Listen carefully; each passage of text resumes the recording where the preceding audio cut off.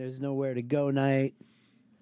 And I guess, I don't know what everyone else is doing on Monday and Tuesday. Homework? I don't know what everyone's doing. Maybe it's the one day work gets sleep. done. You sleep early. A lot of award announcements today. Now, the DGA Awards, sometimes this will be the thing that lets you know who's going to be nominated for Best Picture, because this is Best Director. So if some of these names should come up as Best Picture, what do we got there, Chris? All right, Wes Anderson for the Grand Budapest Hotel. You know, I'm very, very happy for Wes. This seems to be a year that everybody's loving him, and I thought they might turn on this movie of his, which I was a fan of, but it's a little on the precious side, you know. For the people who goes, that could never happen. You know those folks?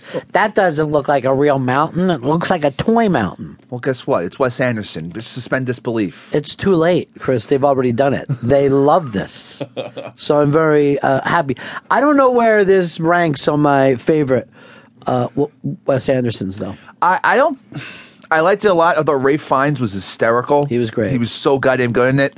But I think as a whole, it wasn't one of my favorite Wes Andersons. But I love the movie, but just not one of my favorite Wes Andersons. You're putting him up against great movies. That's the problem. You know, that's what happens to Scorsese at this point, that you'll see something of his that you love, and you're like, well, this isn't no Taxi Driver. You know what I mean? This is why bands break up, because they can't beat their original work. You can't keep it up. But in the case of Wes, I don't think he's ever been nominated as a director before. I know he's won for screenwriting, and I suspect he may again for this. All right, so we got Wes Anderson. Who else? Clint Eastwood for American Sniper. Clint's the same way, where he's made so many great movies now that it's a gimme.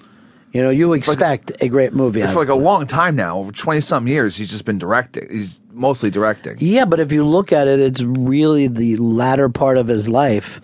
And it's a whole new career. Like, he used to direct some of his, shoot-'em-up movies, and no one ever gave him any credit for those, but they're all great. Yeah. But these movies are completely different, and American Sniper, a lot of heat on that film right now. All right. Alejandro Gonzalez Iñárritu for Birdman. I'm going to have to rewatch Birdman because I did not love it as much as everyone else. I loved it. I mean, he's been nominated. Almost all of his films have been nominated. He's directed about 4 films. They always get nominated for Best Picture. Give us all. All right, 21 grams. Not a huge fan. All right, there. It was a few too many grams for me. I could have ended at 17 grams. And then And then what, Chris? You're saying the. So you're shooting your mouth off. You don't even know his Babel. films.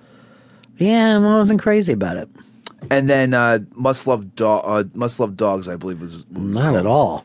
I was actually Amores Perros. That was it. Oh, it's a different from the Must Love Dogs, the American one? Yeah. Okay. Because I saw the John Cusack one. Yeah, and every time I watch a John Cusack movie, I'm like, when's the sister turning up? I'm always waiting for that little fun moment. Come on, give us a wink. All right, so I didn't see that. All right, so yeah, I'm gonna rewatch Birdman. Richard Linklater for Boyhood belongs there. I mean, it's crazy what he did. He's got to be the front runner to win. He took home the Globe. Yeah. And finally Mortem Tildum for The Imitation Game. Sounds like this is fuck you, Selma. Oh yeah, totally. No love for Selma. They had no time for it. No time for Selma.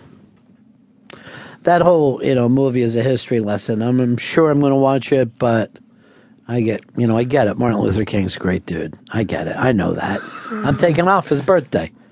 I didn't watch 12 Years a Slave yet either. Like I don't know if I'm going to watch Selma. It should have been 7 Years a Slave because the last 5 years was just the same stuff. Really? Like I missed it. That was the thing that turned me around on slavery. Really? Yeah. I didn't think it was any big deal until I saw that movie. And now I know it's a big deal. And The Imitation Game, Fezzi, that's about a gay guy who he cracked the code with the Nazis, and some people think by doing that he helped the Allies win the war.